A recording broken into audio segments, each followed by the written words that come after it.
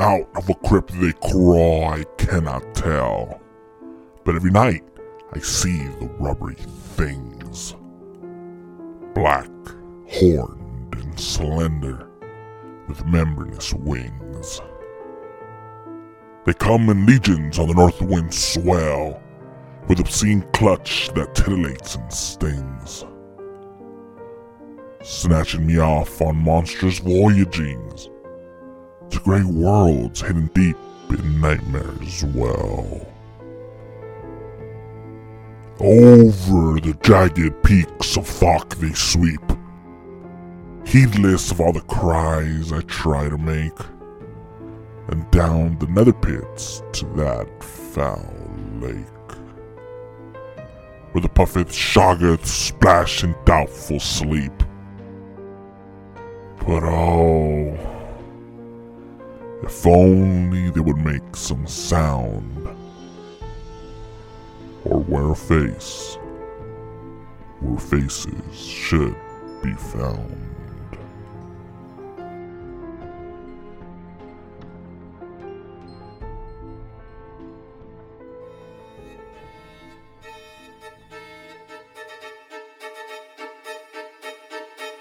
He's talking and I'm not, and I'm just. And then I'm talking. No, but wait, I have something for him. Boom, you get shot down. Now you're just fucking me, aren't you? I'm just wondering why all these people like kids. The Weird History and Eerie Tales podcast. Concentrating on the news. Shit's fucking good. Wow. FY, there's nothing wrong with liking it. All right, welcome everybody to another episode of the Weird History Eerie Tales podcast. I am your host, Moses Sori, and sitting in front of me is my brother Josh. Yep. And today, what we are going to do is travel back to Innsmouth for some Eldritch horror. So, Howard Philip Lovecraft is probably the most important and influential author of supernatural horror of the last 100 years. Many of his stories took place in an imaginary area of Boston, Massachusetts called Lovecraft Country, where the infamous shore towns of Arkham, Innsmouth, Kingsport, and Dunwich lie, while others take place in the cosmic vistas of the unknown, where monsters roam planes beyond time and space. And that is the topic for today's episode, monsters. So today we're going to be talking about a few of Lovecraft's monsters, the stories in which these monsters come out in, and then we're going to rate them not only from least to scary, but which of these monsters reign supreme in a celebrity death match kind of thing. But before we get started, I want to give a shout out to our lovely listener Connor, who made the suggestion for today's episode. Connor. So thank you, Connor, for not only making my life easier for suggesting this episode, but for having me dust off my old Lovecraft books and reread some of my old, some of my favorite stories. So without further ado, let's jump in. Let's butcher these monsters.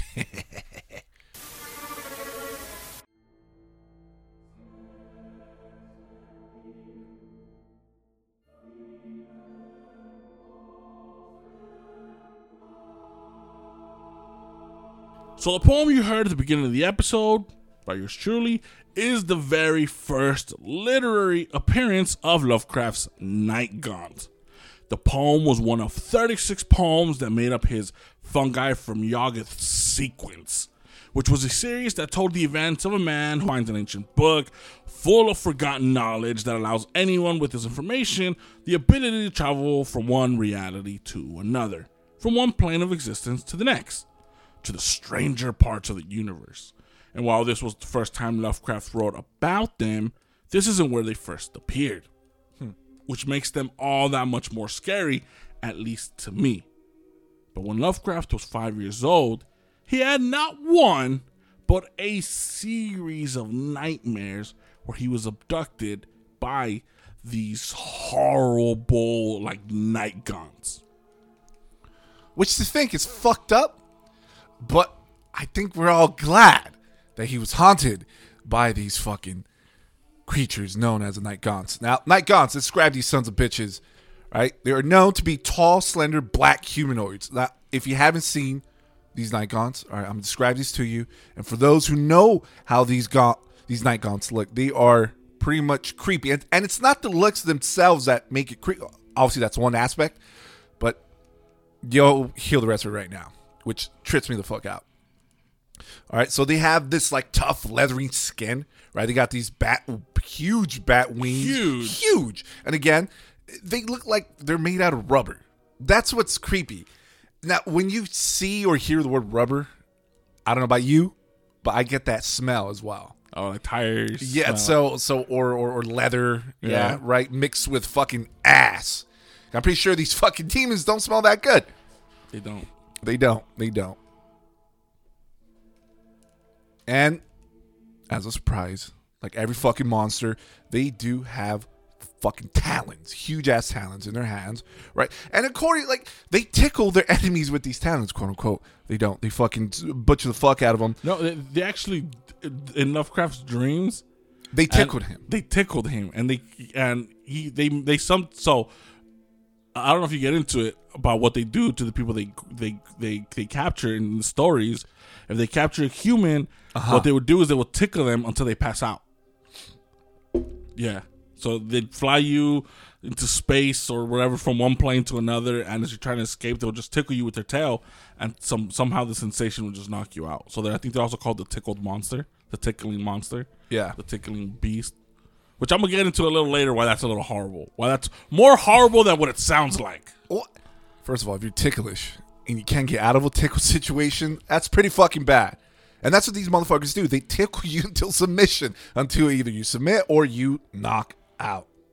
Now, this is what makes them creepy, in my perspective, right? Besides their looks, right? They are silent in every way. In every aspect. Not just the motions, right? When they move, nothing.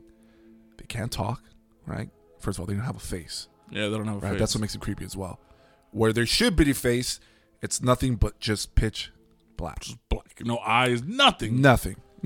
Which to me is not that creepy. Some people are scared of that, or just a blank face. I'll fuck around, might draw a face on that motherfucker, you know?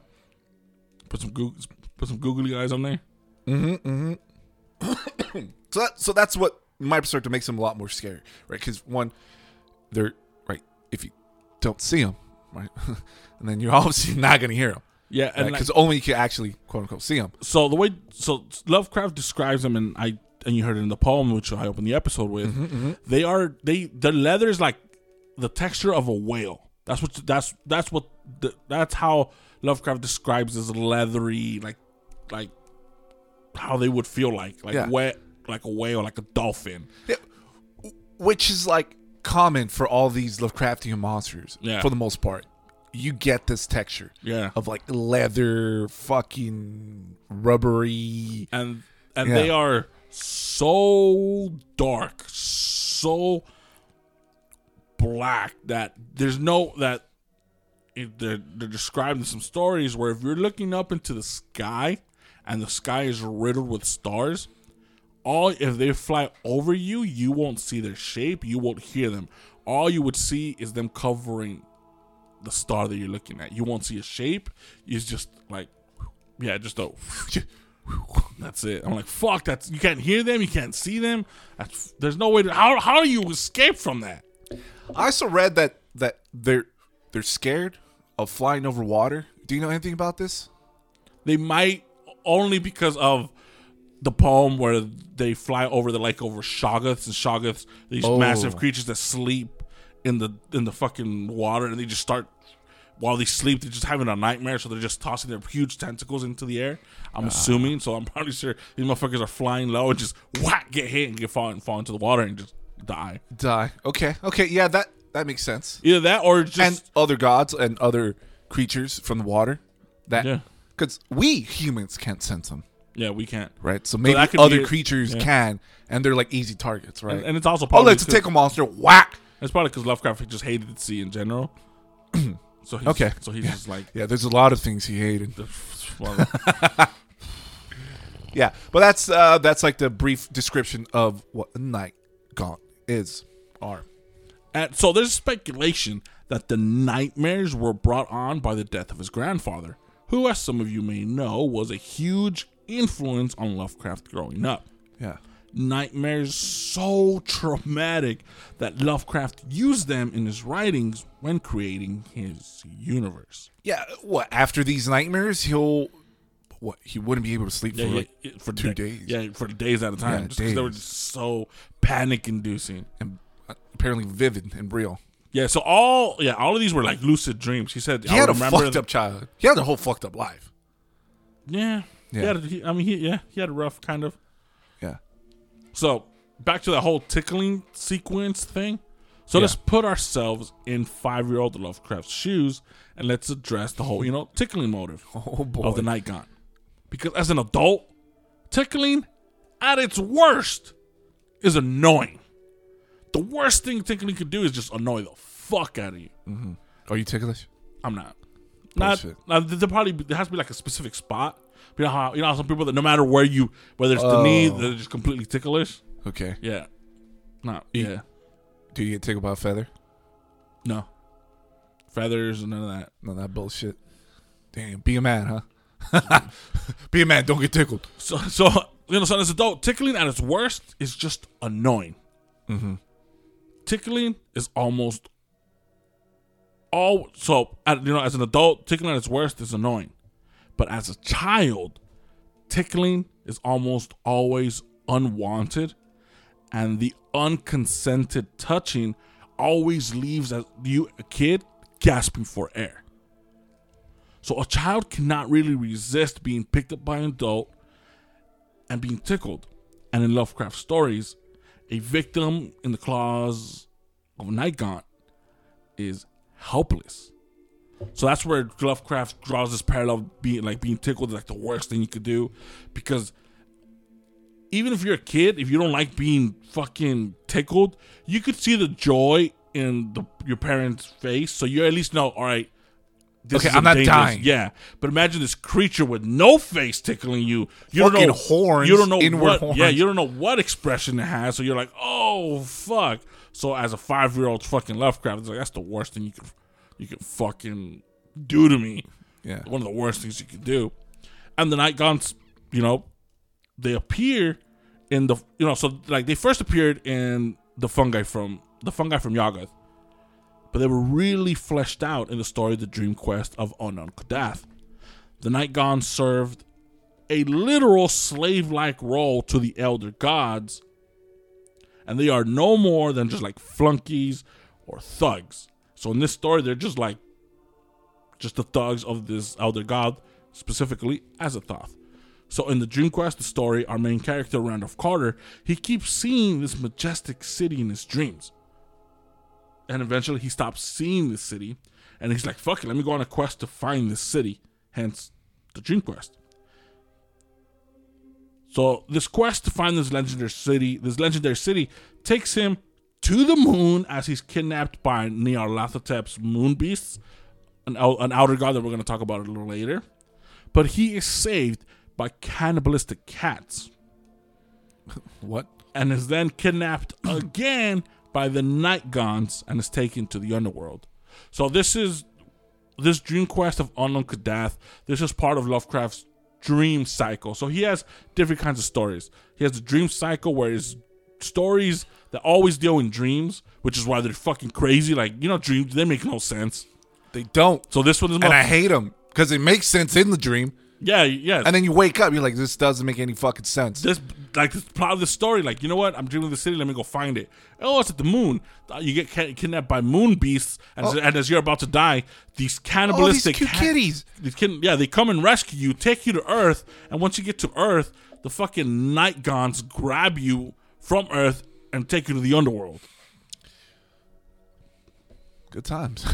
So this is how Lovecraft described them in the Dream Quest story.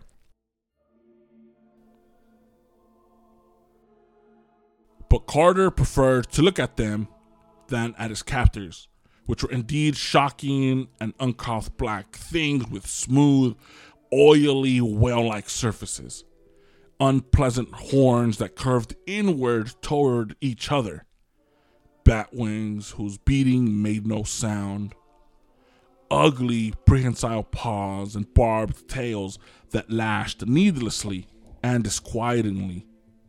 And worst of all, they never spoke or laughed. They never smiled because they had no faces at all to smile with, but only a suggestive blankness where a face ought to be. All they ever did was clutch, fly, and tickle. That was the way of the night gaunts. So like Lovecraft is like, bro, these motherfuckers, they grab you, not only they grab you, but you're in the air, and they'll tickle the shit out of you. So you can tell Lovecraft hated being tickled. This motherfucker hated being tickled. They're evil. They look evil, and when they grab you, they will tickle you. So the Dream Quest That's was funny. the Dream Quest was written in 1926, but it was never finalized like many of his stories. Yeah. Never finalized, never unrevised, and unpublished during his lifetime until 1943. So the story we have, which is a really good story, is literally the first draft, which is like a two-sided coin. You're like, fuck, we didn't even get the final. This is just how he thought the story was going to start. He wrote, Yeah. bam. But it's also a testament to Lovecraft and his writing. Now, do you think you could fuck up a night gaunt? 1v1, one-on-one. 1v1? His tickles against your, what you got? Yeah, whatever the fuck you got? Yeah, then what the fuck you got? Or how about the tickle monster against someone who never gets tickled? I mean, they'll still carry you. They just won't be able to. Fuck it, I'm just gonna carry him, drop his ass. All right, fuck it. Just drop him in the lake, in the poem, the lake where the shoggoths are.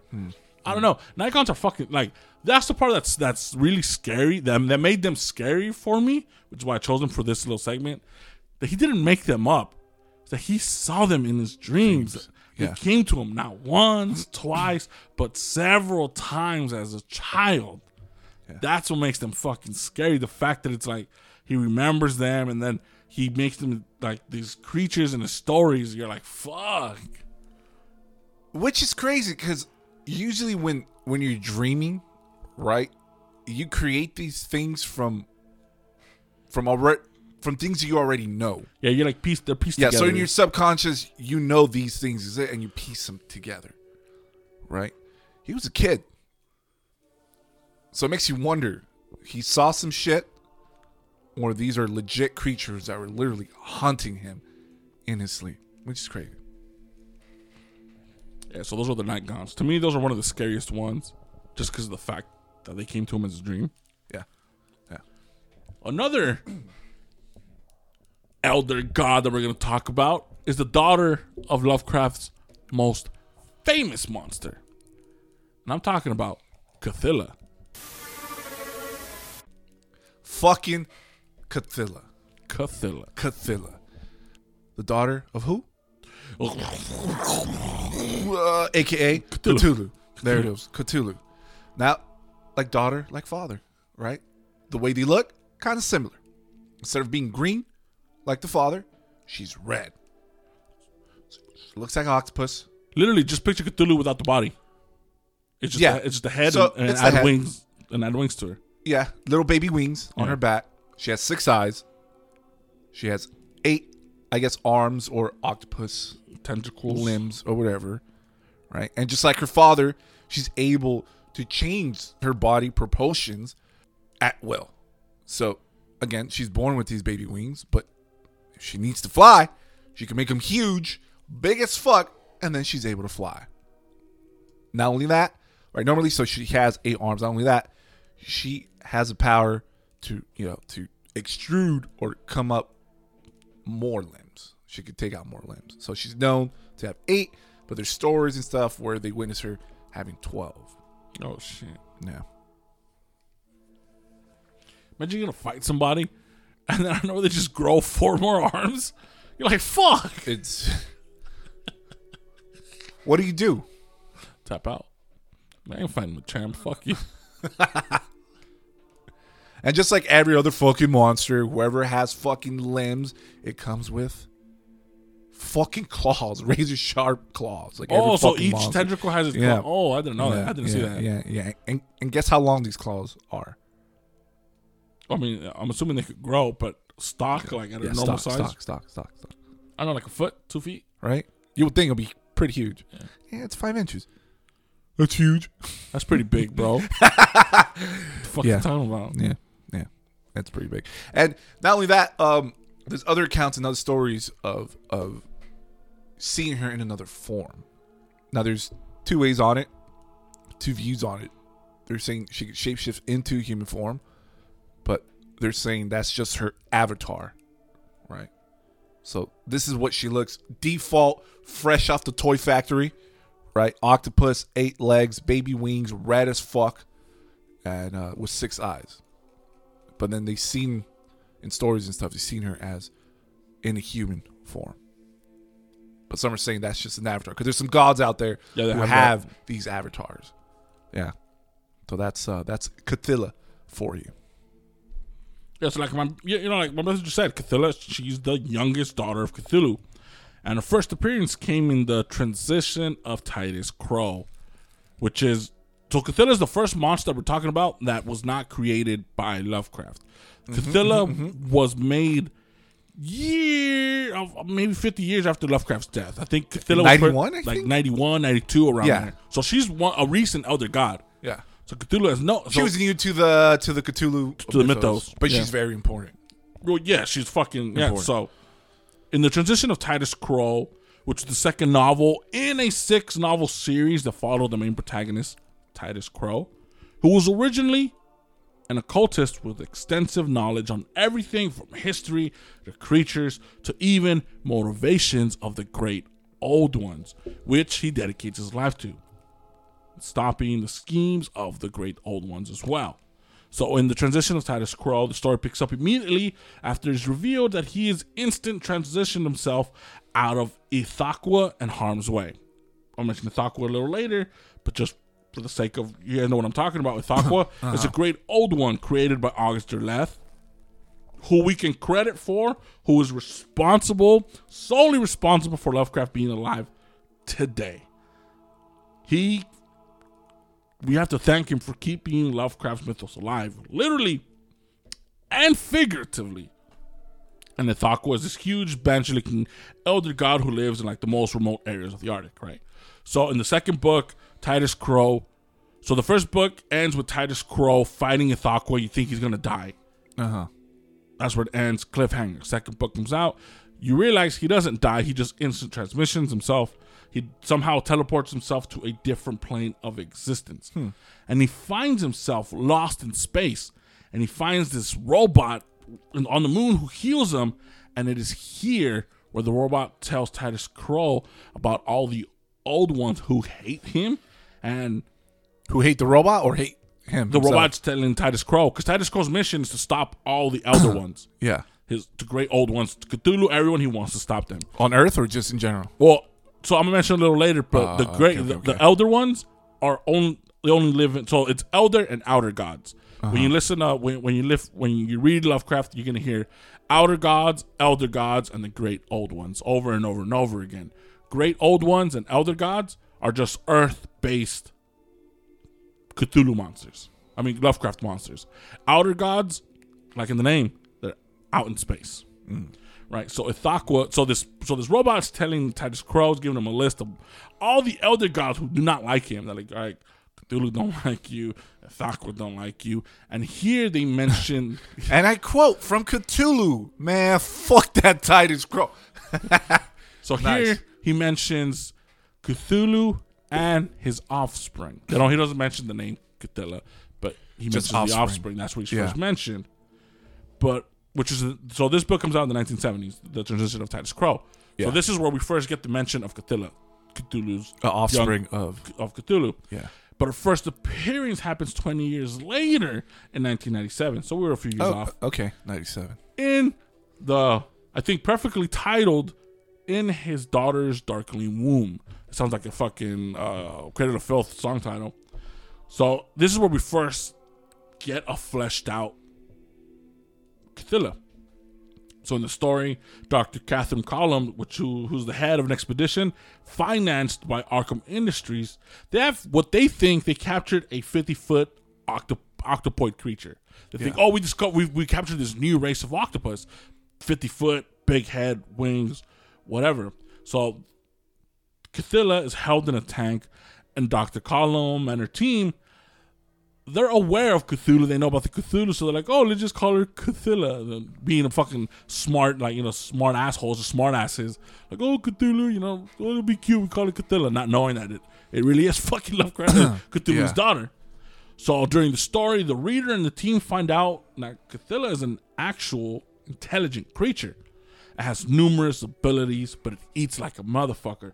100 pounds of fish a day. Damn. So the team then decides, you know what? Let's see what happens if we get this fucking big ass octopus creature, the first of a kind that we've ever seen, pregnant. And so they create this huge robot octopus thing that cream pies Cthulhu's daughter. And this is when things start to get weirder aboard the ship. Cthulhu's daughter's pregnant. The lady becomes pregnant. I'm not going to give up the whole fucking story of, the whole spiel. Of the story. But that's what the Cthulhu's name comes from the story in his daughter's Dark Room. That's the first time she's mentioned by name. Also, there's this amazing looking game called Sinking City, which is what I showed my brother a few clips of it. And the whole game, did I show you? No, I didn't. I just told you about it. Yeah, but you probably seen it. Yeah, I know of it. I know. Yeah, so it's fucking so Sinking City. So when I was doing research for Cthulhu, so this video game, this PC game revolves around Cthulhu, and it's an open world game that's a cross between LA Noire. If you guys remember that fucking beautiful game, so it's a cross between like LA Noire, like Arkham Knight, but in the world of Lovecraft. So check that out if you guys want, if you guys want to see more. But what, like my brother mentioned, one of the key things, one thing that's important about Cthulhu is her purpose, her role.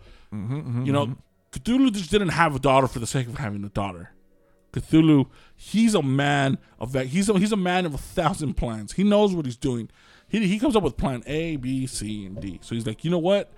I need a backup plan. I need a backup plan. So what Cthulhu literally is basically Cthulhu's backup drive. So if something would happen to Cthulhu and he drives, Cthulhu would be able to give birth to Cthulhu again.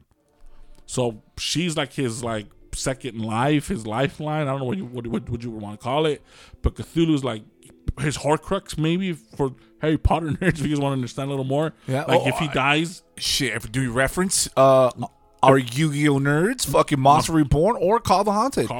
It's Call of the Haunted because if you kill Cthulhu, you kill Cthulhu. So if you space that Call of the Haunted, you're going back to the graveyard. Yes, that is true. So that's basically it for Cthulhu.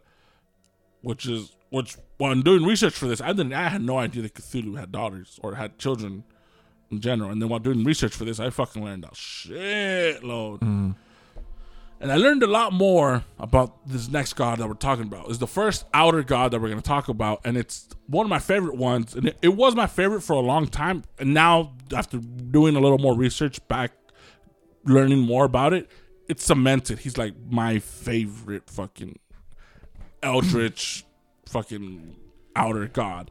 I'm talking about the one, the only Nyarlathotep.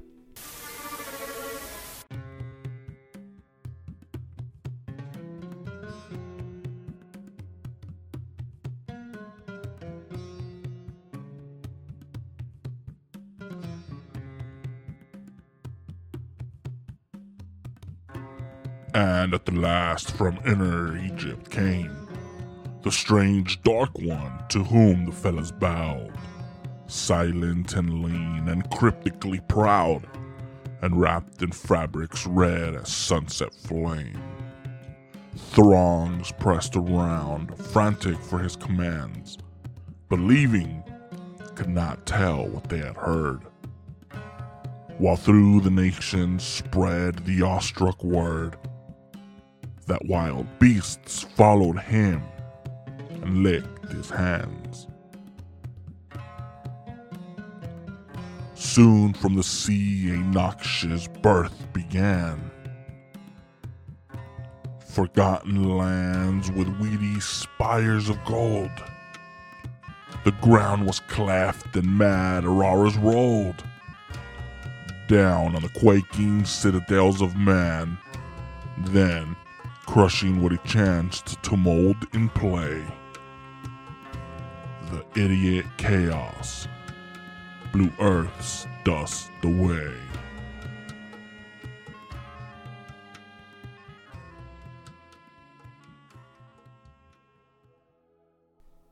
I have to say that so slow to pronounce it right.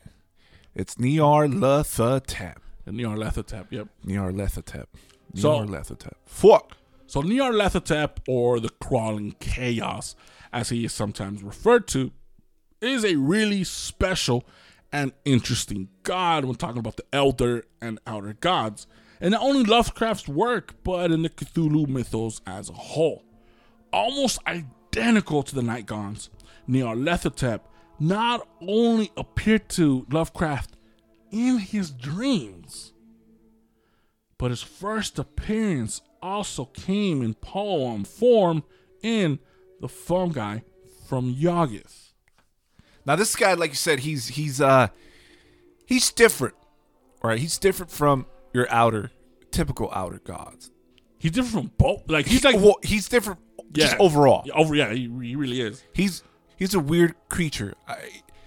Now, describing him, his form, it'll take a while because he has a lot of forms. Because one of his powers is shape shifting.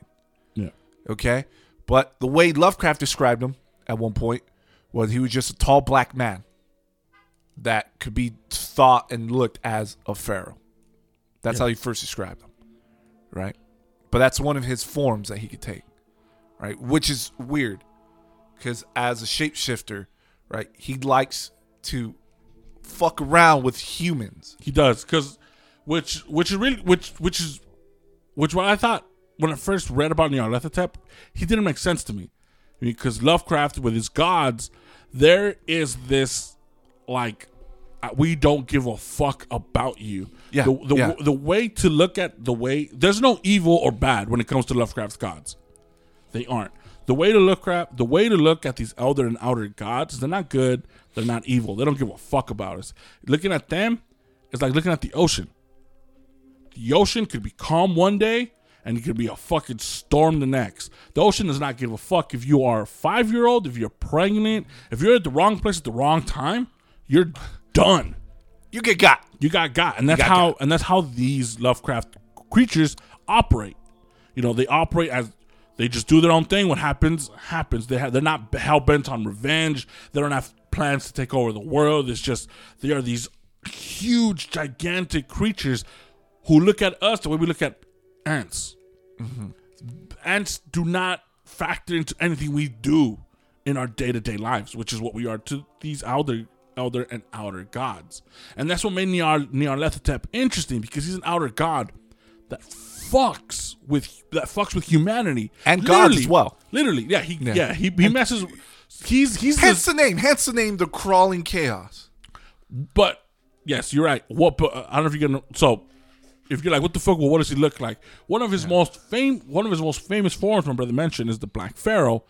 But he also has this tentacled form that most people use when talking about Nyarlathotep. He has 1,000 forms, but when they talk about him, when they see him in stories, they describe basically. Think of Patrick from fucking SpongeBob. Yeah, he's built like he's just taller, right? He's slender, so he has the longer neck. He looks like a star, kind of longer neck. Long tentacled arms, tentacled legs, and he has little tentacles pouring everywhere. And he has a large mouth, and the mouth is basically just like an octopus's mouth, circular with teeth. And when I was doing research, and when I was looking at this, if you guys are fans of the FPS game Back 4 Blood, it kind of looks like a snitcher. The long neck, and it's kind of like squiggly. That's how I would picture him moving in that form, just like. But yeah, so that's what his fame. That's just not that slow, or that small. Yeah. But continue. See about that, it's crazy because that's one of the forms he's seen him in. Yeah. And the thing about this guy, right? He could shapeshift not only into humans and stuff. He could shapeshift and have qualities of different gods. I don't know if you're going to get into that. No, I'm not. But he had whatever whatever he transforms to, right? That's why they call him kind of like he's dangerous. Yeah. Because whatever he transforms to or whatever he has, he develops the powers with it as well. So that's what makes him a little bit more scary. And he's scary, and he's scary, and he's also scary because he's like present. Like Cthulhu and these creatures, they're just doing their thing. They don't know where they're at. They don't care where they're at. If they need to go for, I'm just talking on my ass. But if Cthulhu just needs to wake up and stretch, he doesn't care if he stretches and he hits a fucking city. He just, that's what he does. Stretches and he goes back to sleep. That's how insignificant we are. But Nyarlathotep, he would literally fuck with elder and outer gods, trick them to get advantages for himself. Which is unreal as a god, as an outer god. Yeah. He has like this low key like literally low key from from Celtic, and that he has that trickster quality to him. Trickery, that motherfucker. Yeah. That tricky dick. Yeah. And what makes it more tricky is well played by this guy, right? Nyarlathotep, he transforms himself, right, into the most like lovable and like handsome and joyous human. So that's what makes it even more fucked up. What gives it more feel to his nickname, right?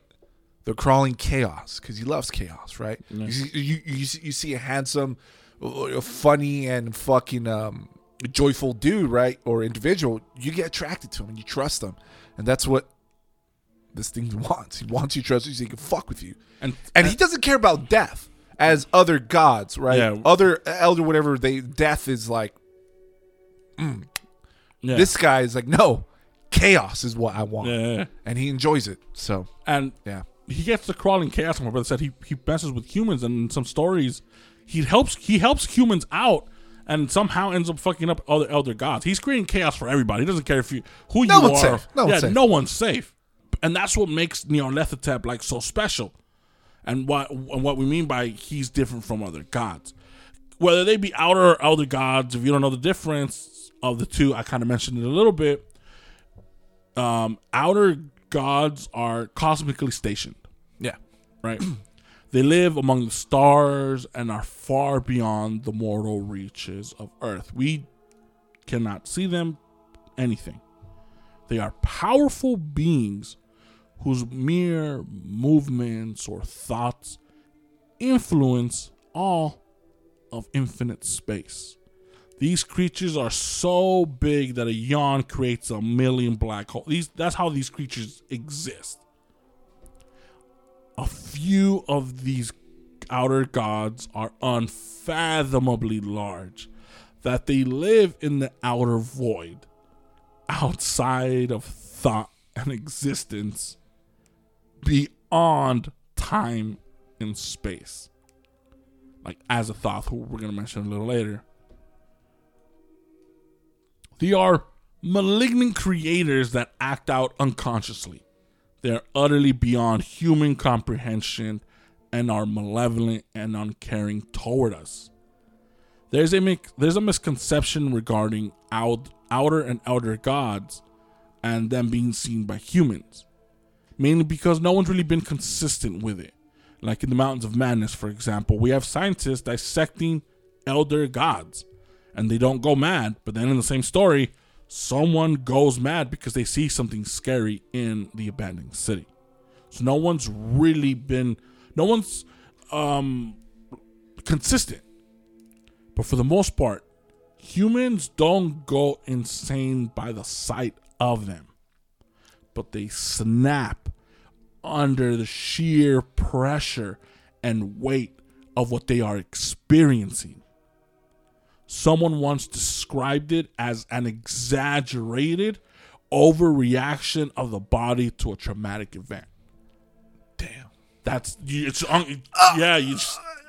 and some of And these you die. and some of these outer gods, Azahoth, Yog-Sothoth, and Nyarlathotep. It's like having a big dick energy times 100. Yeah, and then we have the great old ones, or the elder gods. Mm-hmm. These are not to be confused with the elder gods because they only dwell here on Earth. They don't live in space or outside of space or in the dark corners of outer voids. To us humans, they are what we think of when we think of gods. Except these gods, they don't give two shits about us. Unlike the outer gods, we can interact with the great old ones, with these elder ones, even though we don't understand what they are. And I mean that in the literal sense, like our brains do the soft reboots at the mere sight of them. We kind of get like, wait, what the fuck? And just reboot, and you're like, wait, what? And you're confused. So to summarize all of that, outer gods live in the ghetto parts of space, and great old ones live on Earth, like Cthulhu or Ithaqua or Cthulhu, who we mentioned earlier. So now that you know the difference between both of the great old ones and outer gods, now we could go talking about how special Nyarlathotep is. He's considered, like we said, he's considered an outer god, but he's not exiled to the stars like they are. Everyone else stays in the star, and that's where they are. Yep. Nyarlathotep, different, because he's always literally here on Earth. If he's not here on Earth, he's making a deal with Azathoth or with an elder god, and then immediately he just comes right back. Most of the outer gods, they have their cults serving them. They have cults. But Nyarlathotep doesn't. And he's kind of all over the place. Sometimes he is, like we mentioned, helping others, like Azathoth in the Dream Quest of Kadath. And almost all gods, they use alien language. But Nyarlathotep, for whatever reason, he learned human language and he's able to communicate with us. It's like us learning how to talk ant. Like, why? It's not going to help you at all. But fucking Nyarlathotep did it. Like we mentioned a little earlier, one of his coolest forms, which is still under the tall, slim, happy man, is when he disguises himself as an ancient pharaoh. Mm-hmm. And in the song that you just heard, Nyarlathotep wanders the earth, gathering legions of followers through him showing off his strange and magical instruments. The narrator being one of them.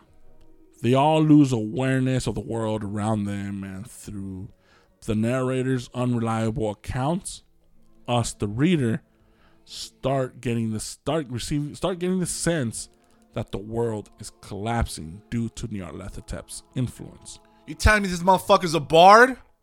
With the story ending with the narrator now becoming one of the many of the servants in Nyarlathotep's army. But yeah, he's basically a bard.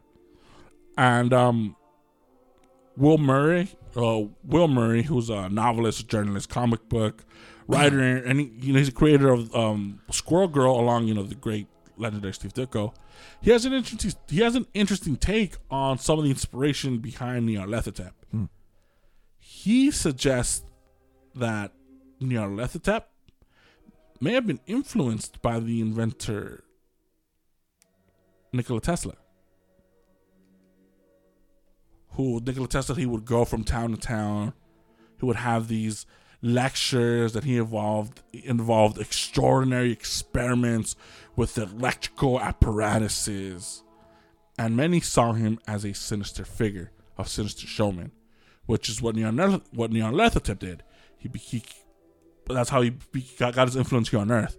He came to Earth, tranced everybody with his magical instruments, and some people thought he was evil, some people thought he was cool. Yeah, and then that's how they ended up following him. I'm like, damn, that's fucking interesting as shit, because it didn't dawn on me, but yeah, Nikola Tesla and Lovecraft were alive at the same time. So Lovecraft literally went to go see Nikola Tesla. He went to one of his lectures. Oh. And another like interesting thing, another writer said about Nyarlathotep is Robert M. Price, who I love this man, Robert M. Price. He is so enthusiastic about Lovecraft and the mythos from anything Lovecraft wrote to the most near it to the most newest shit that came out last week. If it's Lovecraft and it has that Lovecraft sensibility, he's all for it. And he has his Excuse me. I've been listening to him since around 2013, 2014. No, like 14, 15. He had a podcast back then. It's called The Lovecraft Geek. Right? And what he would do is he would just answer people's questions and just listening to them talk. I'll be live? No, he has an email where you. Okay. People, yeah, because he's a biblical scholar. His thing is the study of the Bible. I think I'm almost positive he's atheist. But he loves the Bible. He just loves it. Like it's a magnificent story, and he breaks everything down. He has huge lectures. He's super nerdy. Like he builds his own Marvel action figures out of other Marvel figures. Amazing. And every time I listen to him, I get renewed. I'm like, I need to go read some Lovecraft. I need to listen to some. Like his enthusiasm just refuels me. It's just like. This is why I love Lovecraft. Yeah. So okay. When we were preparing for this episode, me and my brother, we were being Mexicans this weekend and working with my dad, and that's what I was listening to the whole time, preparing for this episode, listening to. Robert is that why you were fucking? I was like, hey, get your stupid ass over here. You're just, I was just lost. I was in fucking. I was with fucking Nyarlathotep somewhere in space. Yeah, but Robert M. Price, he also has a theory about where the name Nyarlathotep may have come from. And it may have come from Lovecraft's biggest influence, Lord Dunsany. Lord who? Dunsany. Dunsany. He's another writer. And so a prophet from Lord Dunsany's The Gods of Pagana is named Alchereth Hotep. Alchereth Hotep. Alchereth Hotep. And in his other story, The Sorrow of Search, there's an angry god called Menarthotep. So maybe that's Menarthotep, Alcherethotep. Fucking just smushed together? Yeah, just Nyarlathotep. Oh. He's like, that's maybe where he got the name from. Nyarlathotep. The creature came to him in a dream. That's fine. But the influence where the name came from, this is probably where he got it from. Yeah, I think that'll be the hardest part. Imagine you create these creatures in your head, right? You have this imagination, but you can't find a good name for it. Because the name matters. It does. Right? Really fucking does. You can't have a fucking creature as epic and chaotic as this dude and call him it kind of reminds Scruffy. It kind of reminds me of the D&D episode from fucking Community, where Albert he creates these creatures, he creates all these characters, beautiful story, but he can't think of names, so they're called like Zigzag and like Morg. Yeah, like Zigzag. I completely forgot about the episode. Yeah. Fucking okay. Yeah. But in a letter sent in 1921, Lovecraft wrote about the dream he had that served as the basis for the poem An Outer God, Nyarlathotep.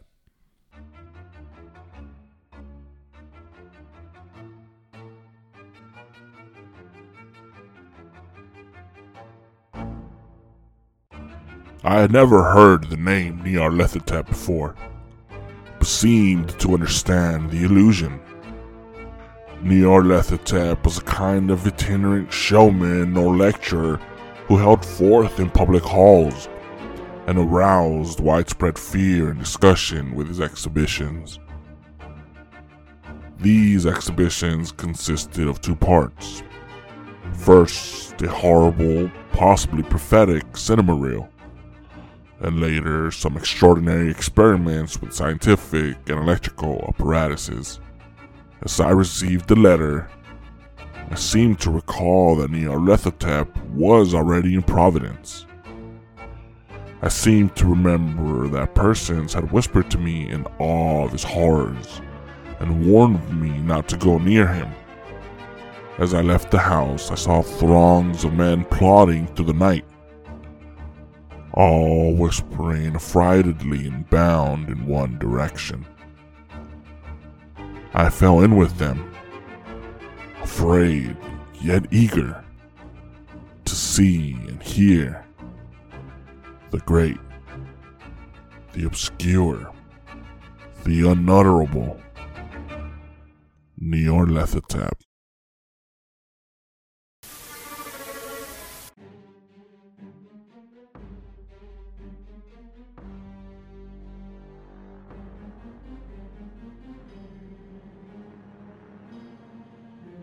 So when it comes to Lovecraft, the immediate thought is Cthulhu and his mythos of elder and outer gods. Gods that predate humanity and don't give a fuck about us. We are as insignificant to them as ants are to us. Lovecraft's writings and description of these monsters are beautiful and second to none, at least to me. For example, this is a passage from the Call of Cthulhu.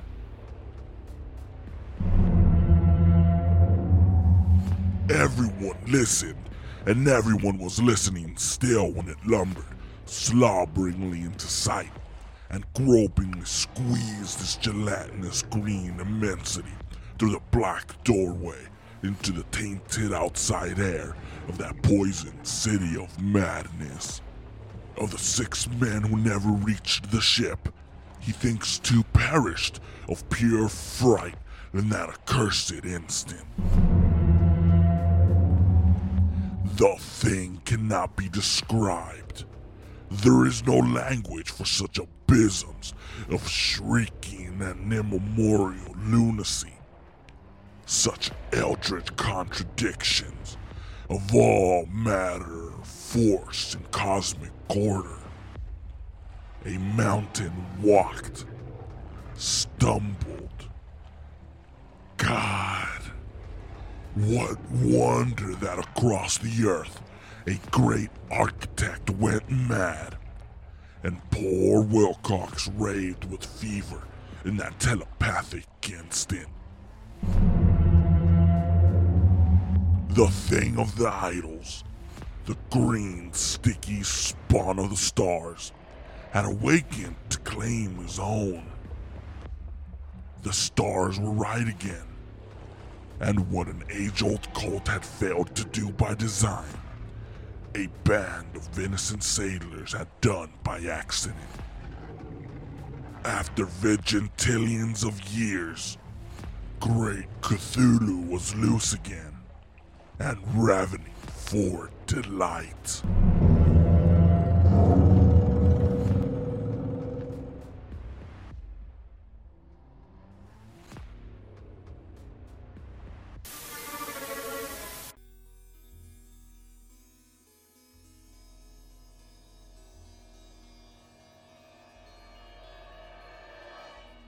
But what isn't beautiful are the monsters themselves. Oh, boy.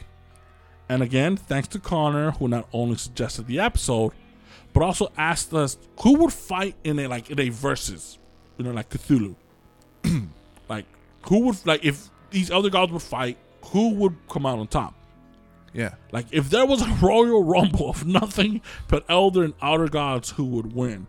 I think the easiest answer would just be Azathoth, right? Yeah. Yeah. Like, that's unfair. Yeah, so we're not going to do the whole who would win in a fight because Azathoth will beat the shit out of him because he just blinks and the universe is gone. Yeah. And like you would think Cthulhu was like, oh yeah, he's a fucking no. I mean, he's a beast, but To us.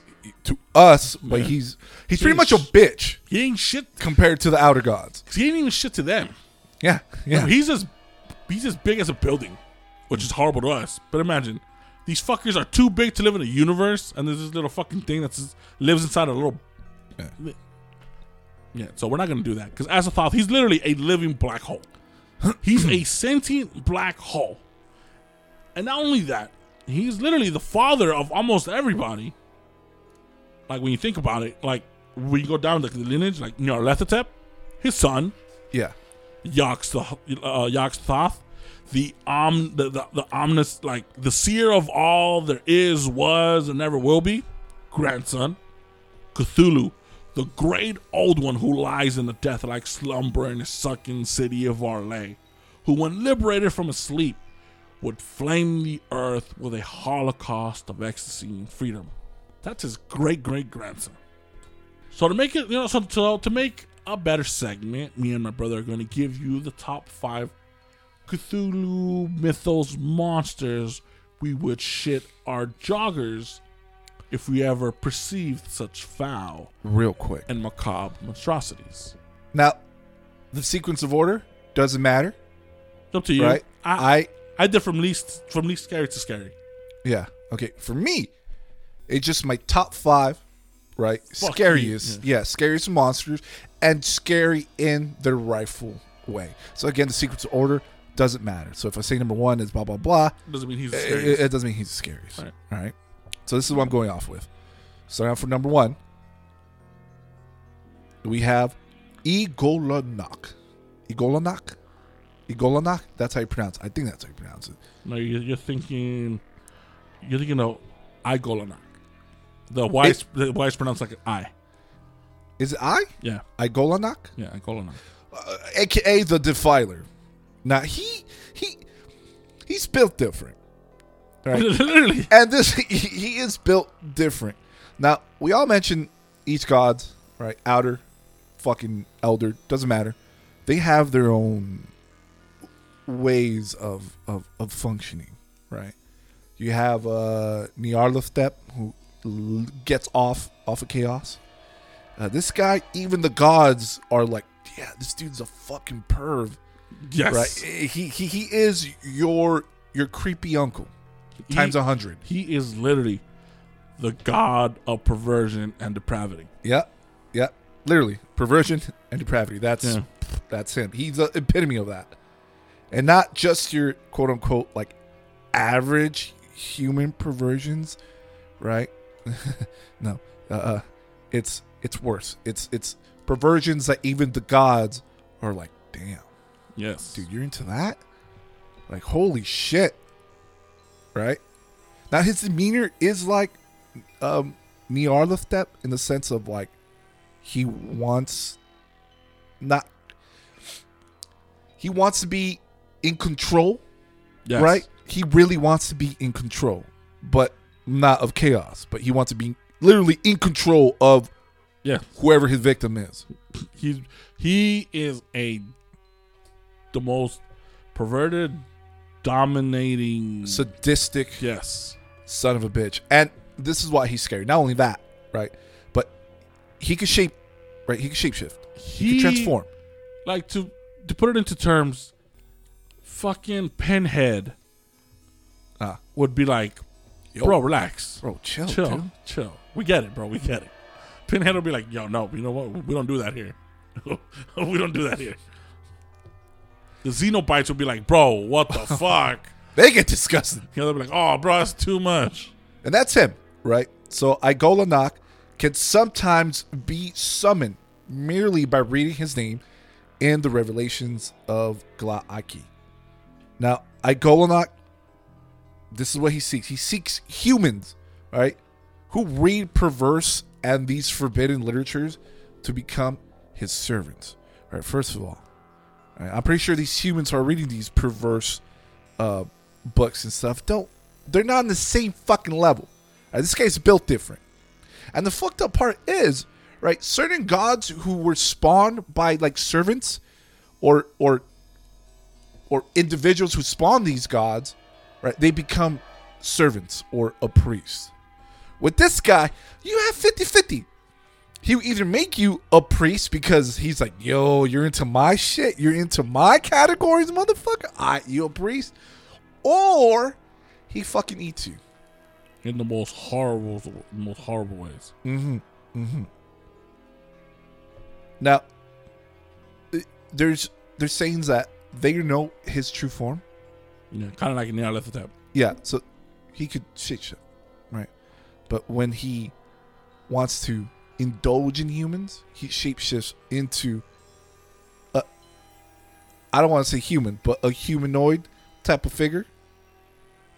He's horrible. He's a tall, obese, right, body, right? I'm talking about like, oh shit. Think of fat bastard. Yeah, but taller. Yeah. Think of fat bastard okay. if he was the size of the Big Show. Kane. Yeah, huge as fuck, right? No head. No neck. No neck. And with the mouth in the palm of each hand. Right? This is Igolanak. Right? Now, I didn't have the balls to go how deep and how descriptive his his sex dungeon is, right? But I can imagine how grotesque his shit, or how poor and slow your death is gonna be if you get captured by So with the Defiler. yeah, so with all right, you chose Igolonok as your first one. To me, that's the scary. He's the scariest one out of my list. He was the big bad motherfucker. Yeah. There's none scarier to me than Igolonok. And you said it. This fucker is a he's nightmare fuel on thick legs. Thick as fuck. How many? I think it's like Infinite Seas, bro. Infinite, the Cthulhu sea. Like, he's a perverted, sadistic elder god. Like you said, he could just sometimes be mentioned just by, he could be summoned by just mentioning his name. And the thing about him is he's imprisoned behind a wall of bricks in his unknown ruins. And the elder gods are happy that they're like, all right, cool. He's on Earth? Cool, bro. He's locked up over there? Cool. Nobody fuck with him. Like you mentioned, his true form, unknown, but he's often seen in his semi-human form, the grotesquely obese man. And Igolonok's thing, like you said, he seeks out naughty humans who read perverted and forbidden literature. He likes to torture to create suffering, pain, and absolute domination is the energy this freaky little fat boy is into. Here's a passage describing Igolonok. Even the minions of the Cthulhu mythos dare not utter the sounds that define the name Igolonok, for fear of conjuring the great defiler from its abstracted prison of bricks in some nameless place. Once more to walk amongst those who have the capacity for sanity and rational thought, with vile possession it can take any host, with the singular hunger to rape, consume, and destroy all that it covets most, pain. The motherfuckers that believe in Cthulhu are like, you know what? Don't say it. Their whole thing is mentioning Cthulhu's name. Ia Cthulhu Fatagan. To wake this motherfucker up to end the earth.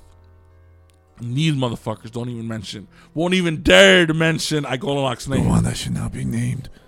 Because he thrives on invading your thoughts, eating on your memories and feasting on your motives and urges of anything. His sole existence is to ruin.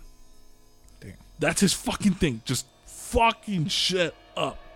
If you have evil in your heart and you read its name from the right text, then a portal is opened to the place where Igolonok exists. Incarcerated, waiting patiently for the moment to walk amongst man and give birth to bedlam and havoc. I'm going to end the episode with a passage from one of my sources describing Igolonok. But we're going to end the episode with that. Wow. So in your list, he's the number one. He was my number one. None is scarier. Only because his thing is just like, you cannot barter with him. Yeah. Maybe with other gods, you might come up with something like, the only way you can, I think, barter with him is if you're into what he's into. And no one's into that. No one's into that. No one's into that. Like it's that's why he doesn't have a huge follow. He has, no one follows him. Yeah, but Igolonok, that's literally horrible. The Defiler is a perfect nickname for him. The Defiler. Now, second, right? So, Igolonok, scary because of what he does. He looks scary as well, but more of his action. That's just like, oh. Now, this guy right here, he's scary. I'm scared shitless the way it looks, right? And it goes by the name of Agatonothoa, the first offspring of Cthulhu. Now, here's a description of this guy. All right. And I quote, I might call it a gigantic, tentacled, right, proboscidean, octopus-eyed, semi-amorphous, plastic, partly squamous and partly rugose. Ugh. But nothing I could say could even compare to the loathsome, unholy, non-human, extra-galactic horror and hatefulness and unutterable evil of that forbidden spawn of black chaos and illimitable night. As I write these words, the associated mental image causes me to lean back, faint, and feel nauseated. Right? I'm going to go back to this description. Gigantic. Right? Put this in your head. So close your eyes right now. Close your eyes. All right. Follow my voice of this horrendous image. Gigantic. Tentacled. Octopus-eyed. Semi-amorphous. Plastic. I repeat, plastic. So not only imagine its visual, but picture its scent. Partly squamous and partly rugose. Right? If you could somehow imagine all these in one, right? Even then, this is more grotesque than the way this motherfucker was described. It's pretty bad. Now, it's so fucking bad. It's so hideous. Okay, so fucking repulsive that anyone, right? You mentioned this early in the podcast, that it's a split where like some people look at gods and stuff and nothing happens, and others they go insane, right? And this guy falls under that one. Insane. People go insane. So it's so hideous that anyone who gazes upon it, okay, or even if someone a deity, right, could somehow replicate a perfect replica of this creature, right? That's how bad it is. It could still cause the same effect, right? That whatever looks at it is petrified into a living mummy. Now the victim is permanently immobilized, the body taking on the consistency of leather, and the internal organs and brains preserved indefinitely, which means, right, that they are fully aware throughout this whole, experience. And the only way that's you see this shit and you become mummified. The only way you can be free from this torment, Kill him. right, is one, you kill this creature, which so I'm saying cannot be done. Yeah, good luck on that. Or if they take you, if they, like a zombie, you fucking blow, right? Let's say you're mummified, right? And you want to be free. I literally have to blow your fucking brains out. Gotta take you out. You're done, son. Shit, I'll do that shit without fucking, not even hesitating, you know? Or if you somehow find this magic scroll, where can you find this scroll? I don't know. You gotta talk to Nyarlathotep, right? Because he's a mediator. Right? He's literally the mediator. Yeah, he's the middleman. He's literally the galactic messenger, essentially, to other gods. Other gods tell him to, hey, yo, fucking Earth, tell blah, blah, blah that he's dead. And he'll go and be like, yo, this dude loves you. Praise him. And then the god's like, that son of a bitch, right? That's how Nyarlathotep works, you know? That son of a bitch. And yeah, so I chose him. I chose fucking it's Gatanothoa, right? The first offspring of Cthulhu, right? First of all, Cthulhu. Who's fucking Cthulhu? Oh, who you fucking, bro? Who you fucking? Yeah, his Cthulhu's wife, or if you were to call her his wife, her the wife. mother. Oh, it's literally just a ball of tentacles. Yeah. Yeah. And very fucking violent. Yeah. And supposedly that's the creature from The Mist. When you see tentacles, yeah, it's the Cthulhu's wife. She's so aggressive. Yeah, she's giving birth to these fucking ugly children. Yeah. It's disgusting. And the reason why I have him on this list is literally because of how he looks. Yeah, how it looks. So it's scary to look at. So for my first entry, there's being the least one I'm worried about encountering. The least worried? Yeah, the one I'm least worried. It's scary, but I'm out of my 5. He's the one I'm less worried. Okay. I'm less worried about. And it's the outer god, Lukthu.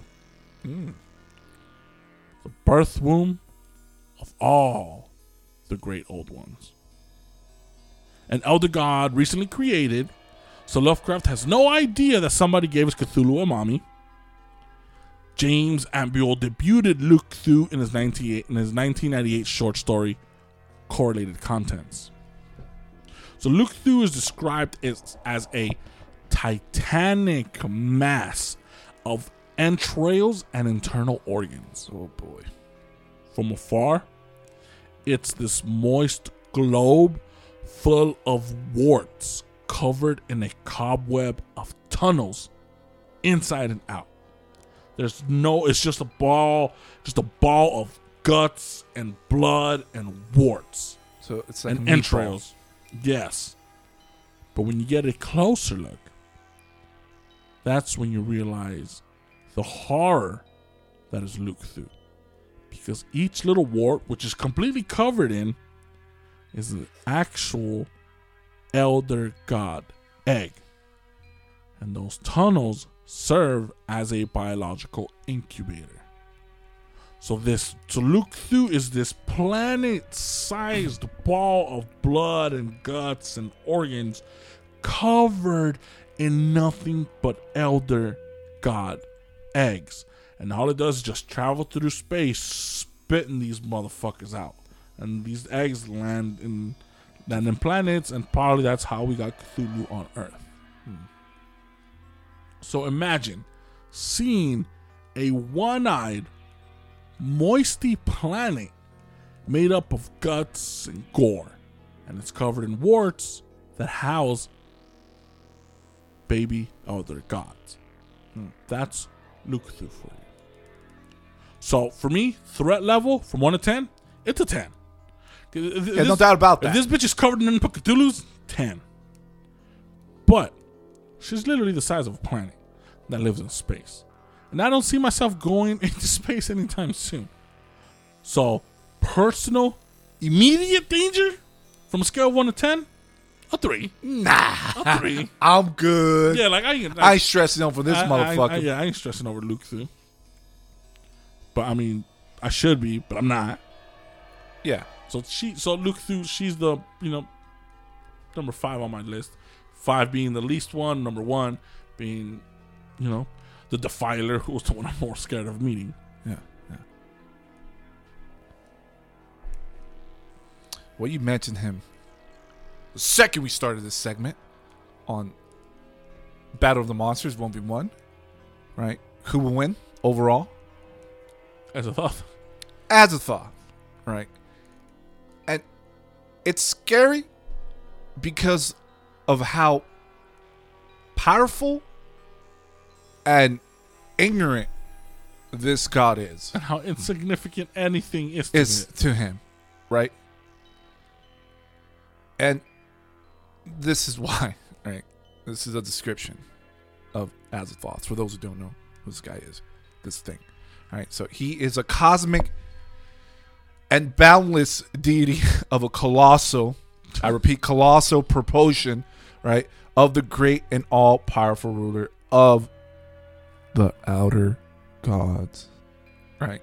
He runs this bitch. I'm telling you, he gave birth. I broke down his lineage. The outer gods are so scared that they have other gods fucking playing the poke flute on this motherfucker to keep him asleep. To keep him asleep. Because the second it wakes up, in an instant, if he blinks, the universe is gone. Yeah. He's called the idiot god for that reason. But he doesn't do it on purpose. On purpose in the sense of like, oh, time to fuck shit up, right? It's like me moving my hand here on this table and there's billions of fucking living things here and I just destroyed it all in the blink of an eye, That's the universe. Hence why he's also called the idiot god or the blind god for that reason, right? He's that powerful. Bro, imagine the pressure of being the drummer, because it's outer gods who are banging on drums to keep him asleep, right? Yeah. Imagine the pressure of being that guy. Is there a shift? Is it just one dude, or is there like shifts of people coming in? No, there's a fuck ton playing. So picture like an orchestra playing for his ass, and I doubt there's any shift. shit, I got a 9 to 5. Fuck. Right. No, you're honey, there till all right, honey. I'm going to work. I'm trying to keep us all alive. yeah. I'm trying to keep this black hole from swallowing us all. And according to Lovecraft, this is what trips me out, right? According to Lovecraft, this is his take on this creation. Okay, is that all of us, what we think, what reality is, whether from the planets to the galaxies to the universe, right, is merely, right, a part of Azathoth's dream. That's how. That's how. It's that type of question where you ask yourself right before you go to sleep. I'm like, shit, what's gonna happen when I die? Or when you're in that deep thought and you, if I die, I'm just gonna go, but just black screen, like, and then you start freaking yourself out. Oh, I hate that when that happens. Yeah, this is kind of equivalent. It's like we're not even real. Like we're just We're part of this motherfucker's memes. And that's the reason why I think, in my perspective, he has his own right to be. I mean, the thought of being part of the dream is scary, but like your type of description of being scared, right? Now, it's going to be instant. So am I going to stress off of this? Nah. All right, if he wakes up, it's just, I'm done, right? But compared to the old ones or the elders, who their job is to destroy our planet, and we're gonna witness and feel that. Compared to like outer god this powerful. As a thought, he's just an infinite existential crisis for you. Yeah. That's all fucking horrible. And that's why he's on this list. So another god created after the death of Lovecraft is the Yib Still. The Yib Still is a frightful creature that lives in the center of time and watches the universe. Its blood, called the Black, is so deadly that it's a horrible weapon of choice that takes the form of snowflakes that smothers the victim to which it sticks on. Get a load of this. It's a dark, tentacled creature. This is literally what it looks like. Picture the body of a pregnant chihuahua. Long body, little arms, little legs. Yeah. But standing up. Okay. With a wrinkly alien head. Too small for its body. With eyes that are detached from its head. They're just floating. With large bat wings that cover its infinite number of breasts. It's a titty monster. Whoa. Breasts which night gons can be found sucking on. It's this huge creature with wings that cover its body, and then when it opens up, you just see fucking bunch titties. Of just night gons flying out of it, just because they're feasting on them. Yib would be higher on my list if it wasn't an outer god, because this fucker is frightening. Threat level 6, because he watches everything, he knows everything. Personal danger, I give it a 5. Okay. Just because he's watching me, he's watching me talking shit right now. So you know what I mean. Oh, you ain't scared of me, motherfucker? He's literally living. You're on that shit list? Yeah. You're on that shit list. Yeah, there you go. That's why I'm like.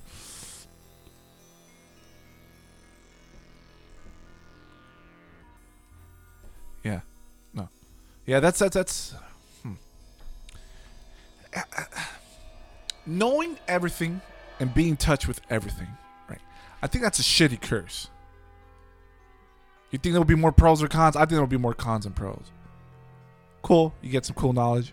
You get to know stuff, but there's some serious stuff I don't fucking give a shit about. You get me? Yeah. Right? Or it's just me? No, yeah. Like Star Wars, I don't give a shit about Star Wars. I know a lot about Star Wars. Don't give a shit about Star Wars. Yeah. No. Up next on my list. People are like, what the fuck? Well, I'm just saying because that was his power, right? He knows that creature. Yeah. Yib. He knows everything, right? So it's like I would not want to know everything. I mentioned Azathoth, right? And then we talked about his offspring a lot, right? Nyarlathotep. And he is rightfully on my list for that reason. All the reasons that we just described throughout this episode, right? So, just a recap. Nyarlathotep, he is an evil outer god who is seen as a shape-shifting agent of madness, chaos, and ruin who serves the other outer gods, right? Specifically, mainly, his father, Azathoth. Which is crazy, because most of these gods, they're asleep, but they could still communicate telepathically. Yeah, which is crazy, right? Because you would think if they could teleport, they'll be like, I'm just gonna wake up. But then again, he can't wake up. So like to just touch up on that. That's an interesting thing. When you think about Cthulhu, all the other gods are able to talk to each other telepathically, right? Yeah, except for Cthulhu because he's underwater. And Lovecraft in his story says that how much he hates the water. Lovecraft hates the ocean. He hates the beach. That's why most of his monsters they're all squids. He hates anything that comes from the water, right? So his creatures are they are born from that fear, right? They are born from his fear, and he uses that fear to kind of handicap Cthulhu because he says we don't know what it is, but something about water really fucks with the elder and outer gods. Which is why Cthulhu can't communicate with anybody else, which is why he's asleep forever, because his telepathy can't get through the waves. Something about water that just fucks with the elder gods and the communication. Which is why Cthulhu's underwater, and that's why all these fucking cultists, they're all literally calling them, Cthulhu, Fatagan, and you can't hear them. Normally other gods could hear everything, they could see everything, or be awake, but Cthulhu for some odd reason, this water is like, nope, cuts off the Wi-Fi. They like turn off the router. It's a fucking dead zone. It's a fucking dead, yeah. Yeah, but going back to like that they could speak. They're asleep, but can still communicate telepathically. Yeah. And yeah, so that's his job, right? He's like we say earlier, he is a messenger, the messenger boy, the mediator between these gods, especially his father, right? And what makes him scary in my books is because he enjoys manipulating everything. He doesn't care everyone, who you are and anyone, right? He doesn't care if you're a god or you're human. He doesn't care if you host a podcast or you are responsible for keeping the universe alive. Mm-hmm. He will fuck with you. And this goes back to what you stated earlier. Early in the episode, you stated that there's no good or evil, right? Yeah. In general, there's no good or evil, right? They don't care whether or not. Yeah, with Lovecraft's original monsters, his pantheon, the creatures he created, there's no good and evil. That takes a turn with August Derleth when he Christianizes it and he makes them evil, good, and things like that. Well, aside from that, I feel like, again, these are galactic fucking creatures, right? They don't know what good or evil is. They just exist. Yeah. But I feel it kind of makes sense when we call things evil, when it's based on human, right? Human ideologies and human mindset and knowledge. Now, I'm talking about like in real life. I'm saying like in that realm, it kind of makes sense, right? Other gods are like, yeah, we don't give a shit, like bad, evil, color. But us humans, we have this creation of what's good and what's evil. And you're telling me there's a god out there who's gonna who fucking rapes and blah blah blah? That's evil, right? To him, it's like, nah, I'm just chilling, doing stuff, right? That's just what I do.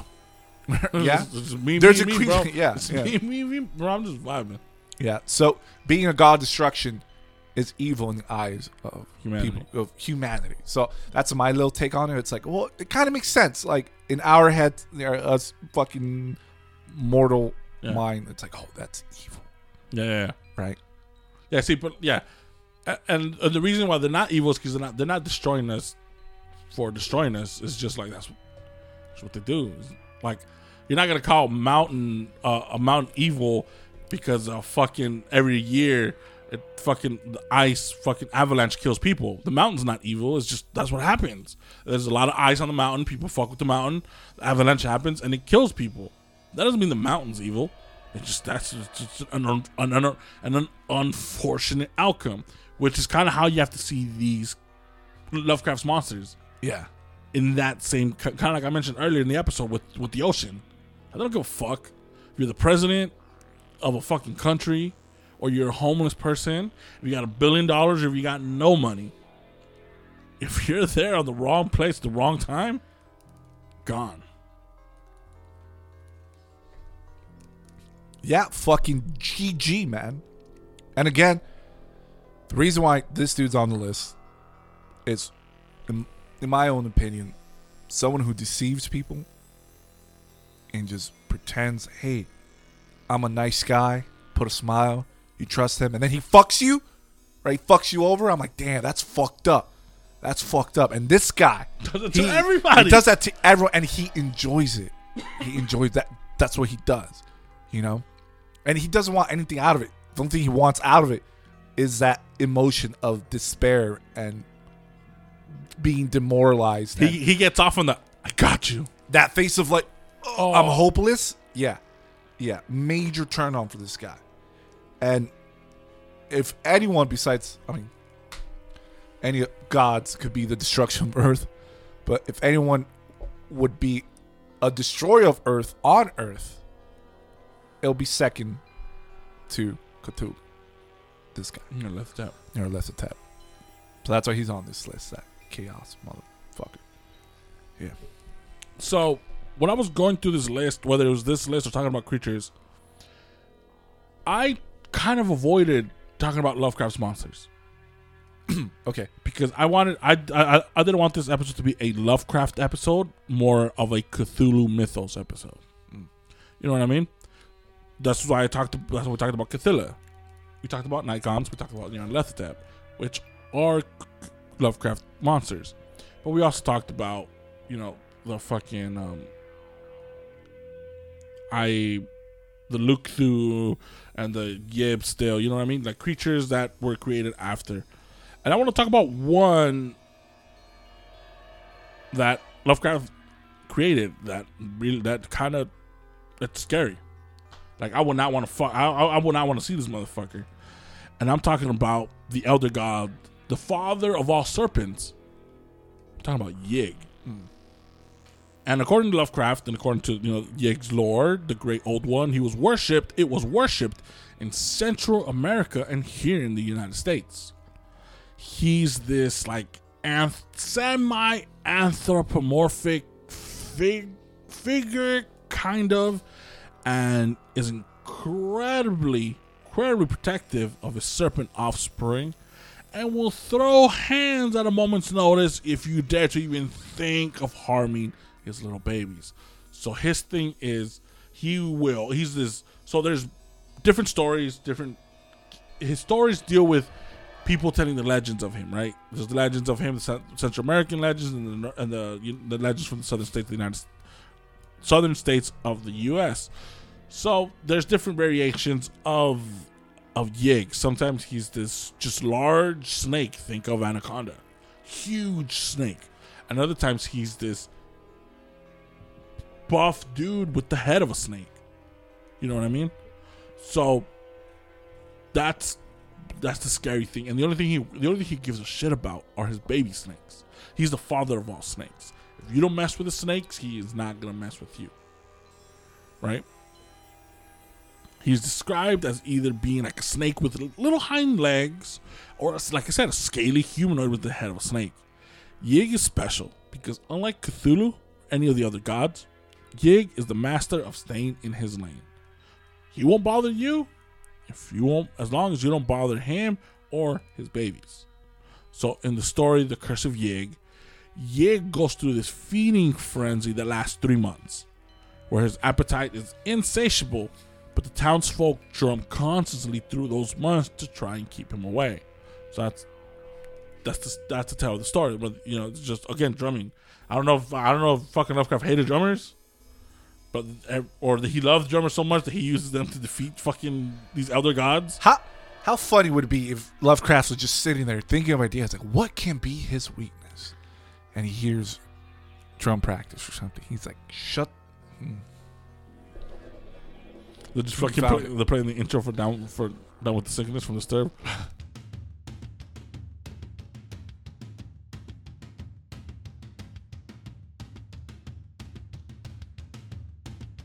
Yeah, so Ye goes through this freezing, so he goes through this feeding frenzy or whatever. So even though his threat level is pretty low, because he only attacks you if you attack first, the personal immediate danger is higher for me. Because I'm scared of snakes. Well, I'm dumb, and I don't like snakes. So chances are my stupidity would anger Yig, and since he's on Earth and not in space, there's a more likely chance of Yig me meeting Yig. Yeah. So on my list, he's scary because I hate snakes, and he's this huge snake creature thing. Or think of Machamp, or think of Machoke from Pokemon, but with the head of a fucking Arbok. Damn, that's scary as shit. Yeah, that's what Yig sometimes looks like. So yeah, so to me that's something like, all right, yep, threat level, personal danger, pretty high because I'm kind of stupid. And it's in the southern United States, Southern California. I'm like, chances are higher for me to meet Yig than it is. You see a snake and just be cool. Give some water, tell you that that's what's up. Huge fan. Tell your pops I'm a huge fan. How the fuck are we gonna have an episode of Lovecraft's monsters and not include the one monster? The monster? The monster. Now, it may not be the most powerful monster in this mythos, but it is named after this fucking mythos. The one and only Cthulhu himself. Cthulhu himself. And you know what's... And I try... What? No, go on. Finish. And I tried avoiding this monster, but I just can't. How can we talk about something that revolves around this guy, right? That this dude... Started it all. That started it all. Started it all. What were you going to say? In hindsight, like, when you zoom out, Cthulhu ain't shit. He ain't shit. Yeah. If Cthulhu would awake... In terms of ranking their powers against other gods. Yeah. Okay. In terms of scale, like... Yeah. I mean, even then, if he wakes up, we could just... The United States will fuck him up. Just the U.S. Army. Like, we will Modern army? Yeah, we will just... Like, Pacific Rim, fuck you. Like, sending robots. Why don't you just fucking bomb the fuck out of them? But no, you wanted to send robots. No, there was a reason. I think the nukes opened. I don't know what the fuck it is, but yeah. But I love Pacific Rim because it was just fucking robots punching the fuck out of Cthulhu. Yeah. You know what I mean? But Jaegers versus fucking... Yeah, but like in terms of scale, Cthulhu ain't shit in terms of like power. But influence and like anything else, he's the big dick. Yeah. And this is why he is scary. All right. Not only is he awesome, right? And I just need to include Cthulhu because he is one of our imminent dangers here on Earth. Right? He's the god who will destroy this earth. Guaranteed. Aside from Nyarlathotep whenever he gets bored. Yeah. But, So, Cthulhu. In most of the stories, Cthulhu lays dormant deep under the ocean within the sunken city of Arlay. Arlay. But can still influence the world. Now, this is where the telepathy kicks in. Maybe it's blocked off to other gods, but Cthulhu has his own little minions, his squad. Mm-hmm. And this is where he can influence and talk to the deep ones, which is now the creation, other creatures that are minions of Cthulhu. The Dagons. And Dagon himself, another elder god who dwells in the ocean. Now, it is said that once Cthulhu is fully awakened, he shall rise from the depths and end the world. Now, thankfully for humanity, Cthulhu has yet to do so. Okay. However, he came close in the 1920s when a group of sailors came across his sunken city of Arlay, which had been brought to the surface by the alignment of the stars. They opened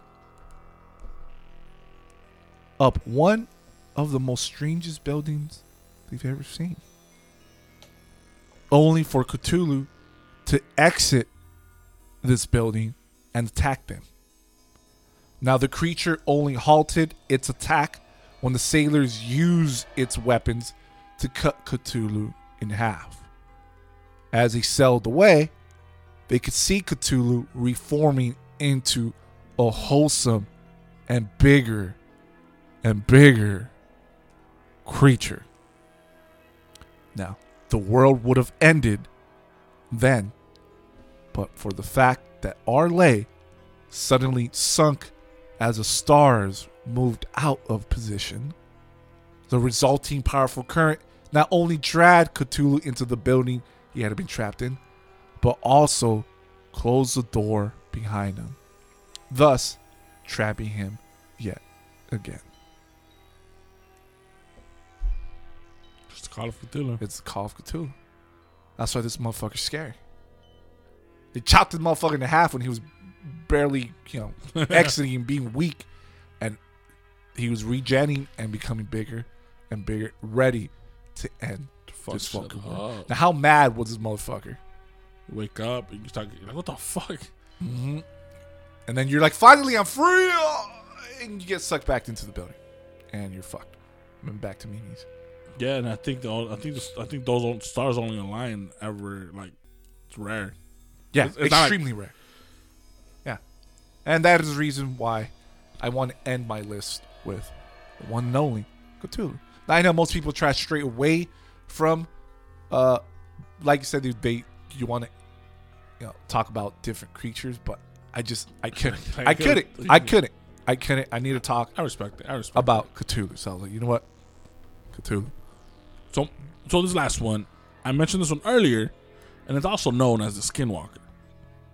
Created by Derleth and debuted in the short The Thing That Walked on the Wind. Ithaqua is higher on my list for a few reasons. One, as it's been reported to be found as far north of the Arctic down to the subarctic, where it hunts down travelers and kills them in the most macabre of ways.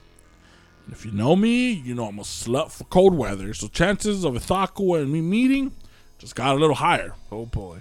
Secondly, this humanoid creature with red eyes in the story Ithaqua is said to have inspired the legend of the Wendigo. He has a cult that aids him in his foul biddings. Small in size, the cult is feared in the far north. Everyone from Siberia to Canada to Alaska, they're scared of this cult. Why? Because those who join the cult are said to be granted the power to be immune to extremely cold weather. So they help Ithaqua fuck people up and then never get cold. So not only do I have to worry about this fucking sully looking iced elder god, but I have his fucking fan club to worry about too. It's also rumored that he likes to have sex with humanoid females to create offspring that will help him free the other elder gods. That's what Ithako wants. He wants to roam around and wake up all the elder gods. But rumors circulate that this fucker, he's just lonely and he wants someone to hang out with, which none of his children do, as they all eventually just dip out on him. Dad, you're kind of fucking whack, dude. You're a fucking square. Dang it, they call him a square? Yeah, so Ithako is this huge banshee looking, he's basically just a fucking abominable snowman, but he's just an elder god, and he has a cult, that just follows him around. Yeah. But that's what makes him scary. That he travels from all. He's not stationed in one spot like Cthulhu. He's not trapped in somewhere like fucking, like Igolanak. You know what I mean? Yeah. He goes to Canada, to Siberia, to Alaska. He's everywhere. He travels. He's cultured. But earlier in the episode, when we were talking about Igolanak, I wanted to leave a small excerpt to end the episode with. Yeah. So before I end the episode, I want to say thank you all. This has been a fun episode. Archie's not with us today because he had to do a bunch of things with school and he needed to catch up. And so we gave you guys a dose of horror when it comes to Lovecraft. So I hope you guys enjoyed this episode. All these pictures, all these monsters, everything you guys want to see or hear that we've talked about, you guys can find on our Instagram, Weird History, Eerie Tales Pod. There's one more outer god. I guess honorable mention. Forgot his name. But he's like a meatball traveling in space, just singing. Oh, that's what you were telling me earlier, huh? Yeah. Singing. His job, all he does, he's vibing and just singing. But this song is I guess a song that's Powerful song. It's a powerful song that sleeping dormant gods Wake up to.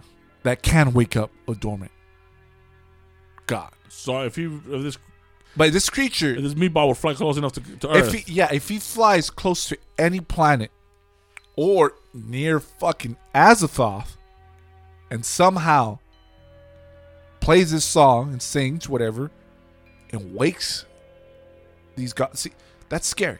Well, I mean, it can't wake up Azathoth, because Azathoth lives outside of space. Whatever the fuck that means. True. This guy travels in space. Yeah. Azathoth is out. Whatever the fuck that means. Yeah, he's just a big he lives in the black Matrix. hole. I don't know what the fuck. Yeah. So I found that funny. This dude just traveling out, just singing, singing the mañanitas. Yeah. Out of the universe. Waking up every sleeping god. Fuck. He's a rooster. 6 a.m. waking everyone up. All right. Fuck. Well, carry on. So I'll post a picture of him as well with his fucking name. Yeah. It's probably something like Ibsibith. It's something. Whatever. So we're gonna end the episode with this excerpt. Thank you guys. Hope you enjoyed this episode.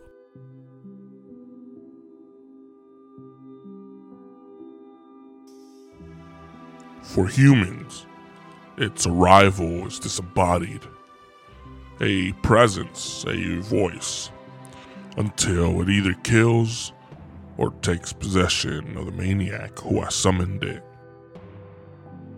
Possession results in a grotesque transformation. The body swells, the head caves in and melts away, and a viciously fanged maw opens up in the palm of each hand. Note: anybody bitten by these hand mouths find the wounds never heal, and they go on to suffer terrible nightmares and attacks of anxiety thereafter. In its purest form, there is no negotiating with Igolanak, no appealing to a thread of human vanity, and absolutely no mercy. I, Golonak, does not hesitate to think or consider. It is swift, brutal, and relentless.